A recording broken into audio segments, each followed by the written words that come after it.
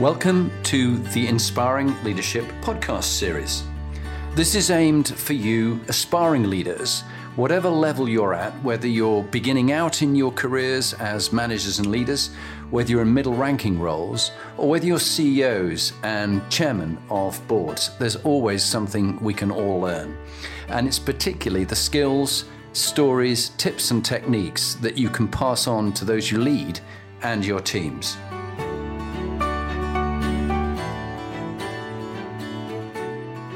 Hello, I'm Jonathan Bowman Perks, and welcome back to my favourite time of the week. And on the Inspiring Leadership series, I am really fortunate to have Caroline Goyder. And Caroline is an expert voice and speaker coach. She's a TEDx speaker, the author of Gravitas, a book, an audiobook I very much enjoyed listening to, and Find Your Voice, which has just come out and will shortly be coming out in audio, which is my preferred way of listening as a recovering dyslexic. And Caroline, I found a real joy to work with. She's very kindly also going to speak on behalf of the charity for the Inspiring Leadership Trust for Vulnerable Girls. And just a very generous spirited lady. So Caroline, great to have you on the series. Oh, it's a pleasure to be here, Jonathan. Thank you. Not at all. So we were talking earlier about what gives our life meaning and purpose. You know, why are you on the planet? What gives your life meaning and purpose, Caroline? My happy place is helping people, I mean, it's really quite simple, find their voices and find their ability to own a room and to speak with calm and confidence and to feel that it can be easy and centered and relaxed. And when I had a client this week speak at a big conference, and I had the feedback that she did it with absolute ease and authority. When I hear from someone that they've had that makes my life feel purposeful and worthwhile.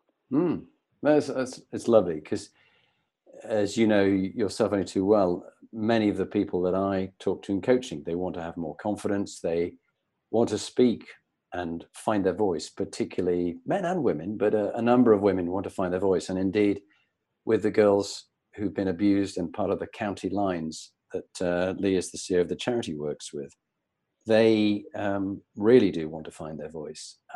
They've been abused or whatever, and they haven't. They've been told psychologically to close down. And indeed, she was speaking in Bradford to a fascinating group of some 100 Asian women. And for them, this is really important to find their voice. So lovely that you're living your life on purpose rather than off purpose, Caroline. And then, so when you're at your best, that's great. And who was it that you look back on and think they really were inspirational to you? They're quite role models. And what qualities did you and do you admire about them? Well, I suppose there are two people in different times in my life. I suppose the first person is actually my father, if I think about it, because my dad, Bill, was a lawyer professionally, but in his heart, he is a jazz musician. And I grew up with someone passionate about jazz saxophone and clarinet, who would practice, every evening, go off and play in bands. And so although I didn't ever learn to play the saxophone, probably much to his distress, I grew up with a sense of voice because the clarinet and saxophone are very close to the human voice, and practice is important, breath is important, expression is important, and I suppose that unconsciously had a big impact on me. And I've said it to my father recently because I think he should be proud of what he set up in a way. Yeah. And what other qualities did you admire about your father as a leader in his own way? Because leaders don't have to have hundreds of people working for them. It's actually a personal choice you make to lead others and influence them, persuade them. And he did actually end up being managing partner of his law firm. So he did, in a more formal way, he became a leader. My father is very empathetic and very able to take the emotion out of a situation without being cold, and he can calm a situation down. He's a very good mediator, and I think he was always able to do that even before he formally became a mediator. And it's something that I hope I have learnt from him. And it's interesting because, of course, some listeners will be quite scathing about a lawyer who has empathy. The law doesn't want to get too empathetic, but actually I've met some really very empathetic lawyers, and I suppose that would give your father an incredible edge, particularly why he could become the managing partner, because he actually did get the emotional and social intelligence part of the job, and not just the letter of the law. Interesting. Cold hard logic. And I think that's why in the end he wanted to become a mediator, because of course it takes some empathy to get things settled before you go to court. Very much. And I think he found that very interesting. Well, that has a resonance for me, because my brother Graham, who was president of the British Plastic Surgeons, and he is a very good surgeon, he was finding that he was with surgeons who, some of them had very little emotional and social or bedside manner, and were quite brusque and excellent surgeons, but just their interpersonal skills were very poor. So he also went and trained as a mediator, and I find him excellent at that. So it's interesting, two different professions, but yet with the same challenge about how people connect with humans rather than letters of the law or bodies. And then who else was an inspiration to you, and what were their qualities? And the next person, I think there are two of them nested into the same we can have the two of them. Let's have the two of them. So when I started to train as a voice coach, Cicely Berry, who died, I think, last year, was just an archetype of, what it means to be a good voice coach. She kind of created my profession, and she worked for a long time at the Royal Shakespeare Company. And, if people are interested in put her into YouTube, she was the most passionate, funny, clear-thinking woman that you could hear speaking, and she is, and was completely inspiring. And her student David Carey taught me at Central School of Speech and Drama, and has many of those qualities. And there's a theme here, a bit like my father, very centered, very empathetic, and I think that's something that I very much admire in people. Very much so. And you mentioned a second? So Cicely Berry and David Carey, who really was her student. So they fit together in a way. And what were his qualities that you admired? He is expert and centered and focused and incredibly empathetic. He has a great voice. He knows everything there is to know about my field, and he is just someone I really respect. Really, his expertise is something that I really respect. Yeah, fantastic. Well, it's a really useful area to be working in, to really help people, particularly who want to get across a message or want to persuade or influence or lead people.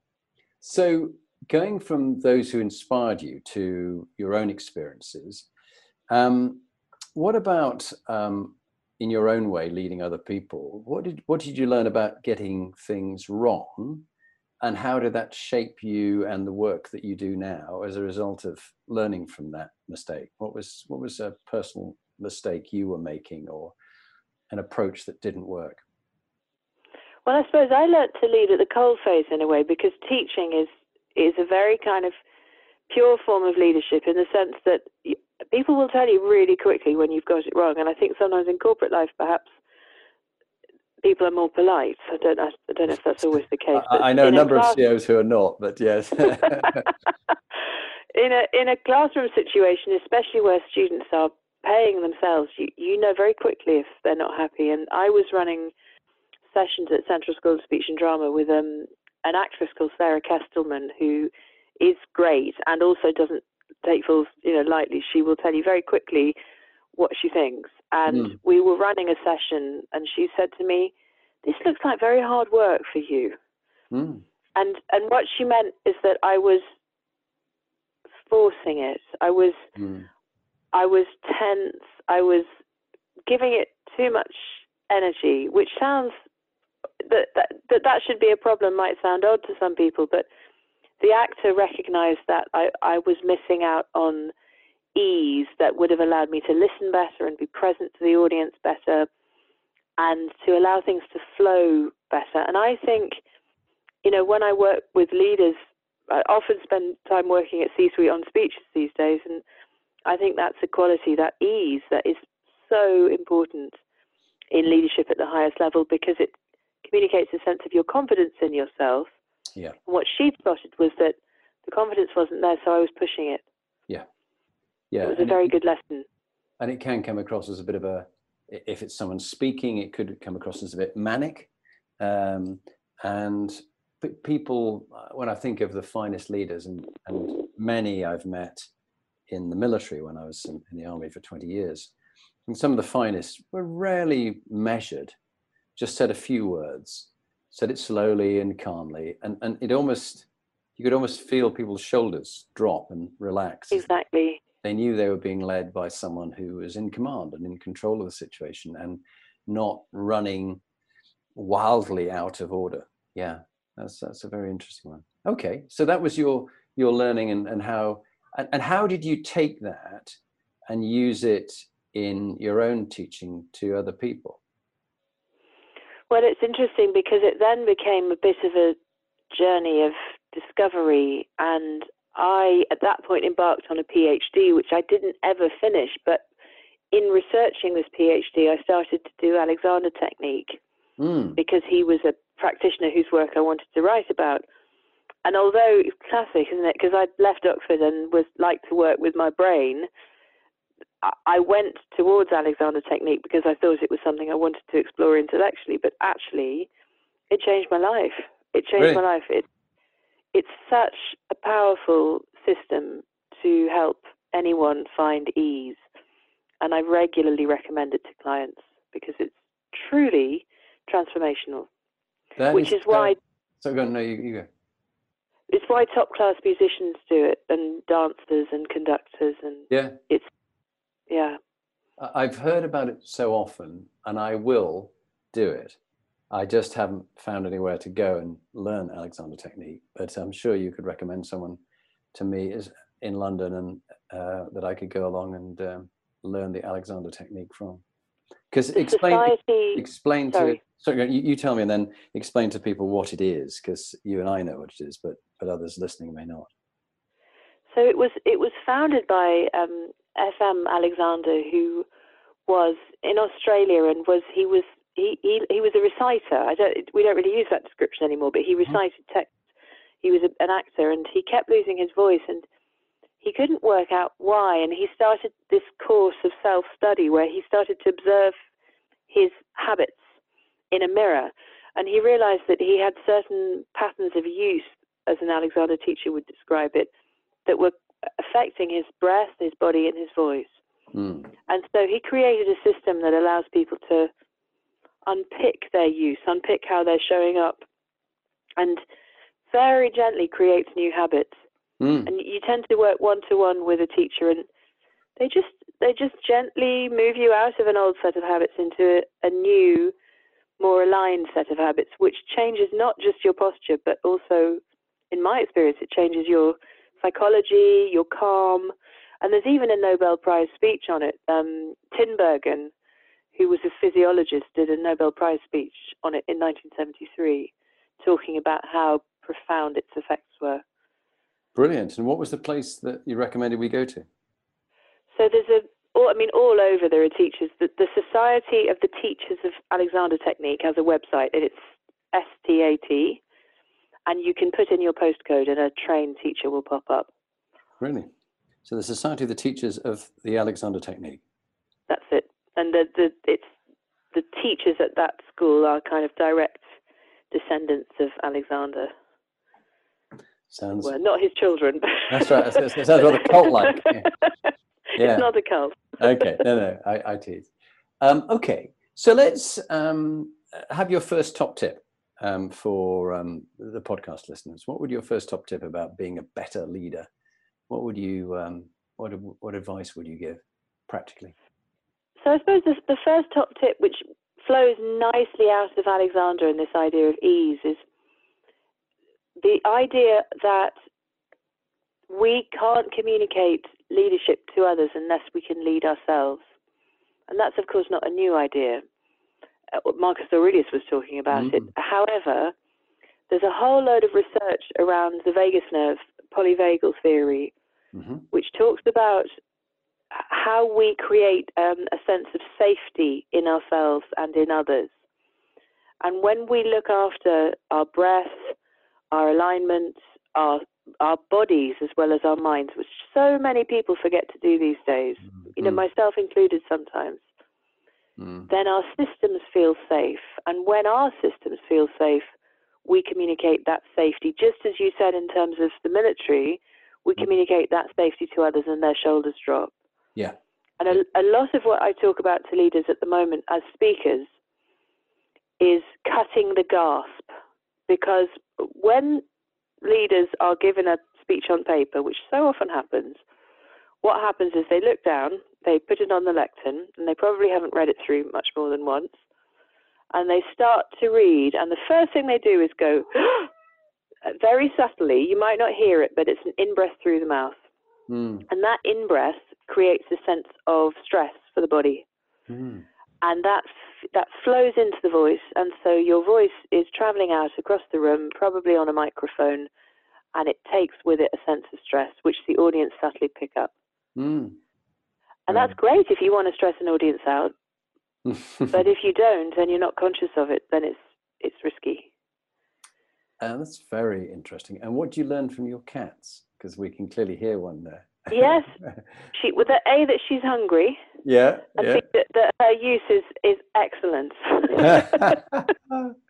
Yeah, I mean, actually, apparently cats talk to humans, and they meow and make noises to humans, but they don't do it to each other. It's just humans. They've learned to speak to humans. Cupboard love. Yeah, well, it seems to work there, doesn't it? It works a treat. Yeah. As our dog, when she talks to us, a Siberian Husky who's forever wanting to be fed. Oh. The thing about cats and children is that they tend to have a very natural, easy use of voice and body. And so that always makes me feel better, because it reminds me that this is innate. We just unlearn it. Oh, yes. So if I have a chief executive who is struggling with his or her speech, I know that there's a relaxed person in there just waiting to get out. We just have to find them. Yeah, it's a very good way of looking at it. And so Ken Robinson speaks so beautifully on that, and how children have that ease and ability to do drama and speak with confidence. But yet somehow by the time they become teenagers, they've become insecure and anxious and feeling the imposter syndrome. They lose it all, don't they? And I certainly hit that one, because I had been very unsporty as a child, and then went to university. And when I got to drama school, they said to me, "You're stuck in your head." And so I had a very rude awakening around what I'd lost in terms of centeredness. And I think the last 20 years has been about refinding it, really. Yeah. And how do you find that sport and fitness and, mindfulness and yoga and things helps people's confidence with speaking?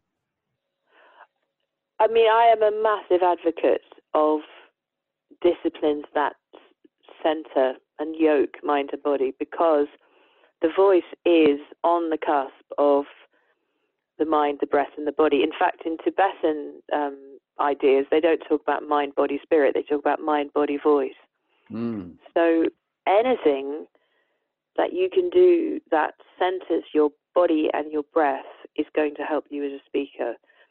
There are certain things that people come to me with that aren't helpful. One is if people do a lot of cycling, which often people do these days, it's great, but you do need to stretch out your psoas muscle. There's a muscle that goes through the leg, through the hip, and up to the back of the diaphragm. And people who cycle a lot, the hips become very tight, the hip flexors become tight, and that often has an impact on the psoas, which impacts the voice. So when I get someone who's a really keen cyclist, I'll say, you need to do some hip stretches to balance it out. How do you stretch that practically? How could you describe that, the psoas stretch? The psoas muscle, there's a great book called The Vital Psoas Muscle, which you can search for on Amazon, and that has some really good, or any other good bookseller, and that has some really good stretches. Or a good physiotherapist, a good yoga teacher will, if you say to them psoas muscle, they will help you. The runner's lunge is a classic psoas stretch. Yes. And also a side bend. Okay, brilliant.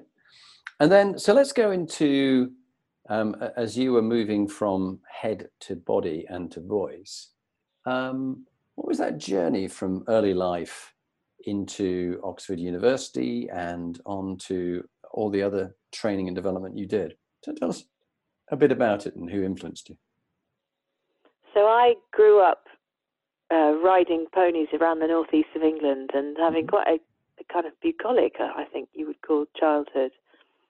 I loved words, and I think I was always someone who had a facility with words, so I ended up studying English literature, and because of a very good teacher, which is always the case, isn't it? You know, teachers are the first leaders, really, who encouraged me to apply for Oxford when probably other people wouldn't have done. I think my housemaster nearly laughed me out of the building when I said I was going to. I got into St John's College for English. A hard college to get into for English. Yes, exactly. And that was... Oxford is a wonderful place, and it's also not so wonderful in the sense that it's full of people who have worked incredibly hard to get in there, and it's intense and wonderful and also quite neurotic making. And I think that when you talk to people who've been there, that's often the common thread of experience. I loved it on lots of levels, and it taught me how to be able to exist on the edge of your competence, because you're always surrounded by people who are cleverer than you. Let's stay with that theme, because from those I've met, and Harriet, my daughter, who went to Bristol, she ended up trying for English at Oxford, and she got a first in English from Bristol, so she did incredibly well. But it was very hard to get in, so I take my hat off to you. But Bryony, my other daughter, who was at got a first at Cambridge, she found that she was surrounded by other over-anxious overachievers, and that if people didn't have enough psychological damage from being at boarding school or public school, they certainly got it from being at Oxbridge, where they thought they were very good where they were, but then they went somewhere else and they found they weren't the best of the best, they were just average. And in fact, I had the same drama in a different way. When serving in the army, I had some outstanding reports and been told I was wonderful and such a talented officer. And then I got to be sent as an instructor to Sandhurst, which is where the best of the best go to teach the next generation of officers. And I found I was just average there. I thought, what do you mean? Oh, yeah, major sort of life sort of realignment you have to go through. And also friends of mine who are senior tutors in colleges at Oxford and Cambridge that I've talked to say they have quite a lot of mental health issues with the students who are there because of this crisis that they're going through. So it's not to be taken lightly, and more can be done, particularly around the mental health, the imposter syndrome, the self-belief. What's your experience and thoughts? Well, I think it's funny because I've come across imposter syndrome in so many different places, in myself and in others, and certainly it's there at Oxford, and I think probably that's becoming more intense because social media layers on a whole new level of pressure to have a great time. I think in my work, I've seen imposter syndrome in two places. I spent a long time interviewing A-list actors about confidence for my first book, and I was working at a drama school at the time, working at Central, teaching actors, blithely assumed that A-list actors would have some degree of confidence. And of course, you will know from all the interviews you've done, that's just not the case with people at the top level. Increasingly, as we're able to talk about our, vulnerabilities and doubts, what I found is that all of them, Helen Mirren, Sarah Jessica Parker, Kate Winslet, you name it, Frances McDormand, they all had massive vulnerabilities, and most of them had some degree of imposter syndrome. Yeah. Bill Nighy talked about how he thought he would get walked off set on his first day of filming. And that has given me, because it gave me permission, because they all had it, it gave me permission to be okay with it in myself. Yeah. Because if you can reach the top level of acting with it, you can do anything. Yeah, I think you've really hit upon something very important to people listening. And as I'm interviewing 50, and I've got another 50 and many more lined up, CEOs, Lord Mayors, generals, fitness trainers, senior vice presidents, they all begin to open up about some of the issues they've had, whether it be PTSD or cancer or feeling they weren't good enough. And in some ways, the dysfunction that we all have, and I'm one of them, in fact, it gives me great encouragement that it's okay to be dysfunctional. It's shown me someone who's functional, like a dysfunctional and functional family. I've never yet met a functional family. Most of us. No, gosh, no.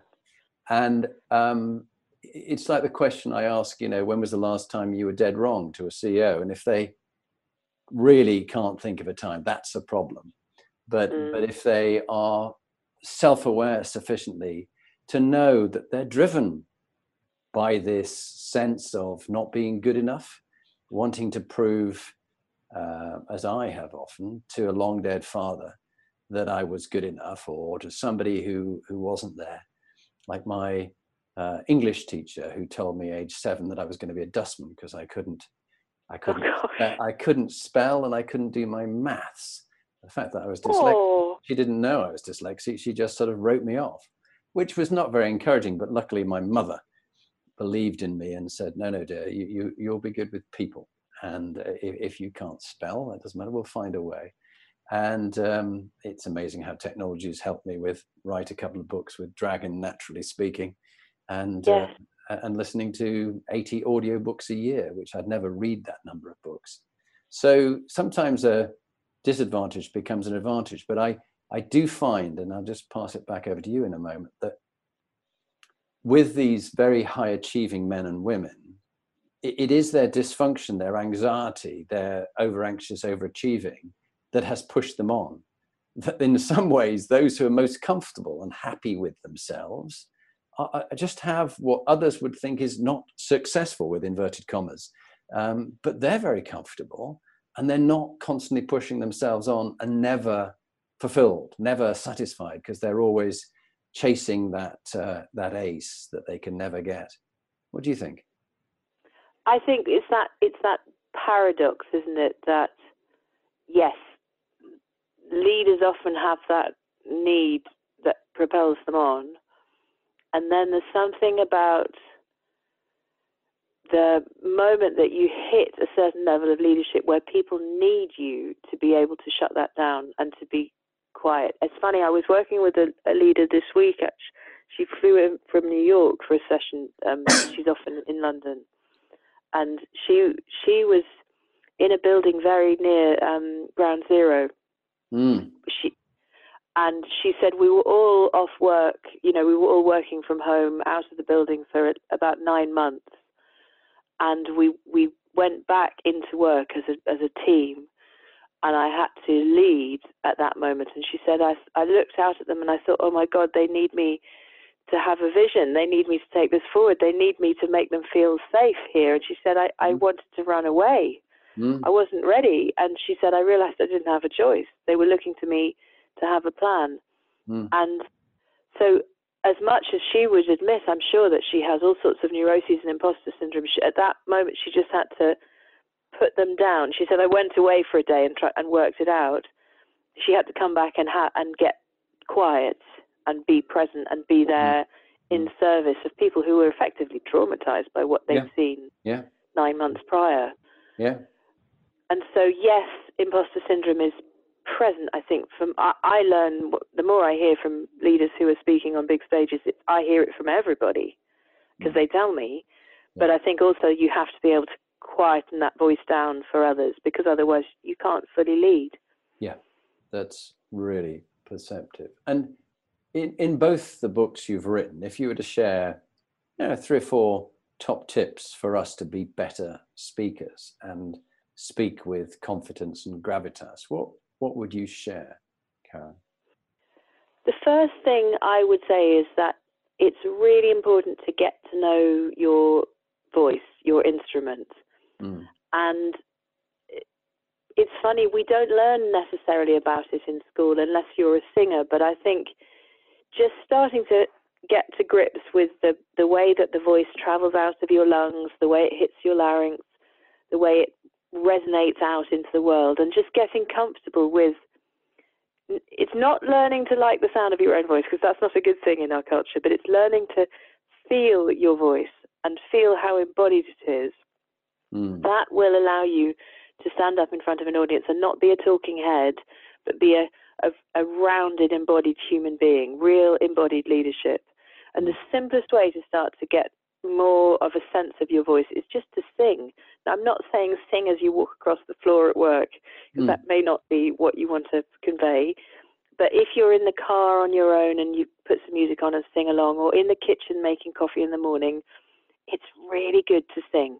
And don't worry about whether you're tuneful or whether it's perfect. Just enjoy the feeling of your voice, because the next time you have to do an all-hands call or stand up at a road show or go do a town hall for 800 people, you will start to notice that your voice is centered in your body. It's not stuck in your throat, and people respond differently to that. Because I've had both. Yeah, you know. That's very good. I am going to now sing more. And what else would you advise us? This is a pattern that I am seeing so much in senior leaders at the moment, and this is a bit of tough love.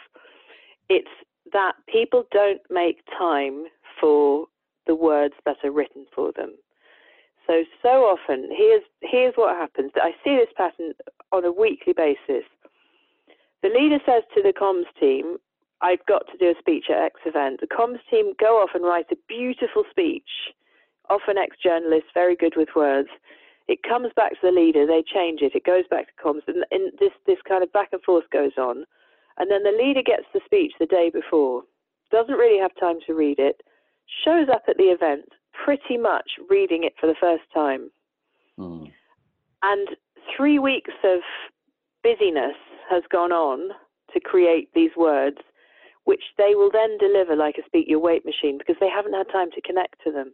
And I would say to anybody working in that way, stop. Before you start to script, sit down with your comms person, give them 20 minutes to half an hour of your time, and tell them 3 stories that you want to talk about. Don't let them write notes. Get them to put it on voice notes and record it. And then when they write your speech, get them to write it almost verbatim to what you've said in your words, and then shape the structure around it, because then you will have a speech that is you in your voice, and that is so much easier to deliver than someone else's words in their voice. You're so spot on. And in my enjoyment of audiobooks, I find I get massively irritated if someone else is reading the author's words. Exactly. And so I listen. It doesn't sound right. I listened to Sir Ken Robinson, and there's 3 books that has come out from him, and only one he reads. The other 2 I listened to, I didn't buy them, but I bought the book that he speaks to. And looking back on the mistake I made with my very first book back in 2010, 10 years ago now, because I'm anxious with the dyslexia, I had a script of my book that I'd written, which I had actually dictated it. I'd spoken my word into the book, and that was mainly it, and then I changed it around a bit. But I read out from a script my book, and it was too wooden. I should have actually, looked at it, put it away, and just told some stories. Exactly. Because when, as you're right, the rule of 3, when you're telling 3 stories, and the story is yours, own the story. It's mistake and, it's successes. But if you can, like in life, own your story, but if the story isn't such a good one, still own it, but perhaps you can find a better ending to it than you've had thus far. What's your thoughts?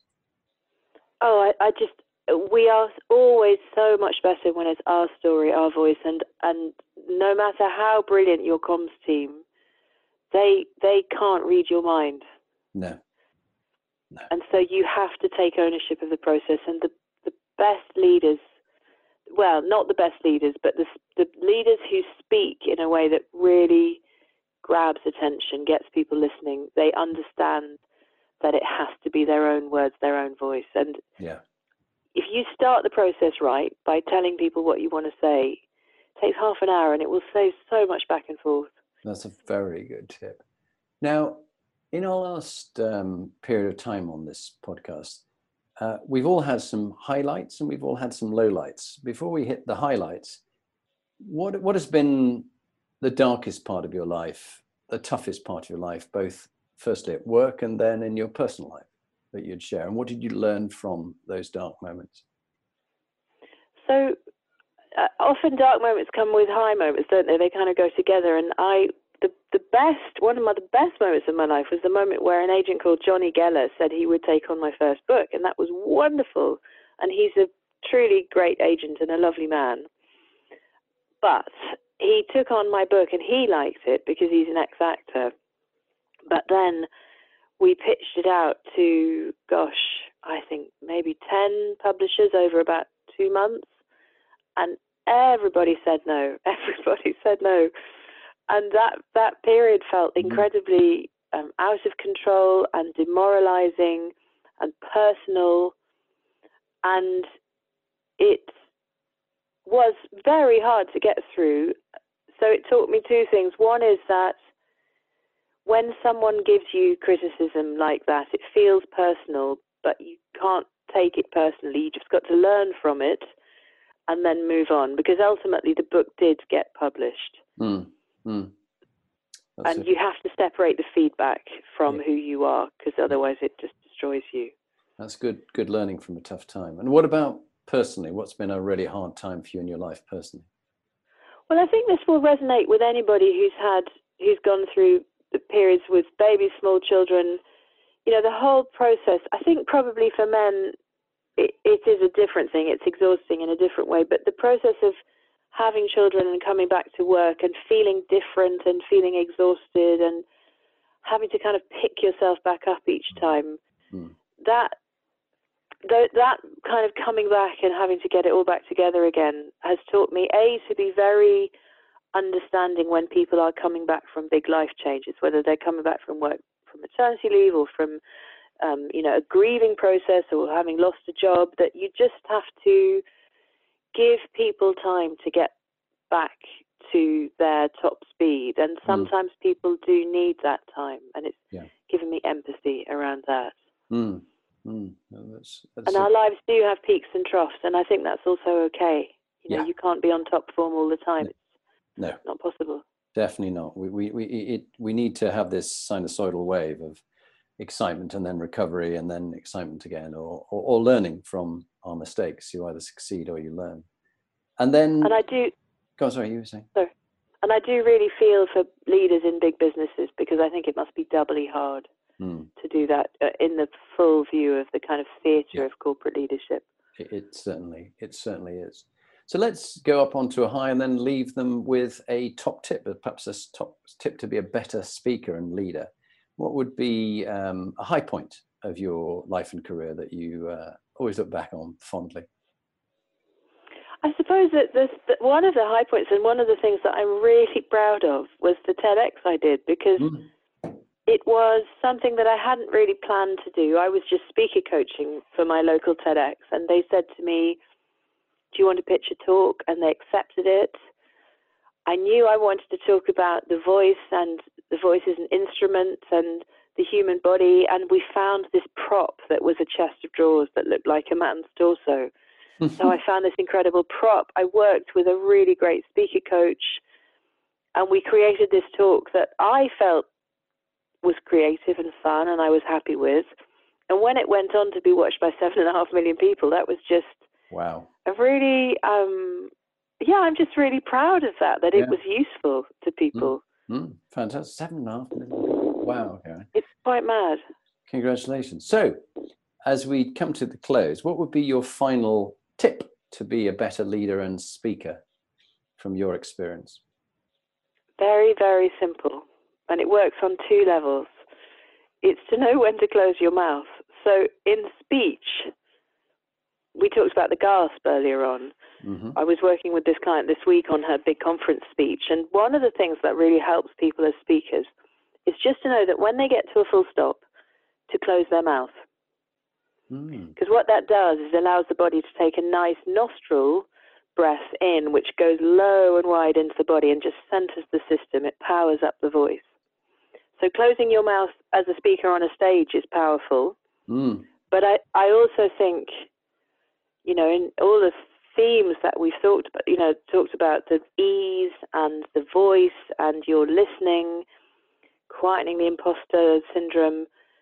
Sometimes just being able to quieten down yourself, close your mouth, really properly listen. That is the secret to great speakers. Great speakers are not overconfident. They're not loquacious. They're not any of these things. They're just really great listeners. And if we can hone our capacity to listen and to be present, then we are honing our capacity to be good speakers. And I think all of us can hone that more. Fantastic. What a lovely way to end. Caroline Gorder, thank you very much indeed. That was a truly inspiring podcast, and I'm sure many will take a lot from it. And I wish you every success with carrying on inspiring people and helping people to learn and develop. I've really enjoyed that and looking forward to when we next meet. So thank you, Caroline. Thank you, Jonathan. It's been great fun. Really enjoyed it.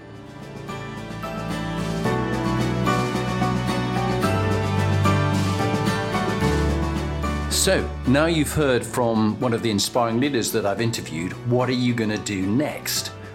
If you want to get some more free material, go to my website, jonathanperks.com, or follow me on LinkedIn, Jonathan Bowman Perks. And there you can get access to my books, Inspiring Leadership and Top Tips for Inspiring Leaders.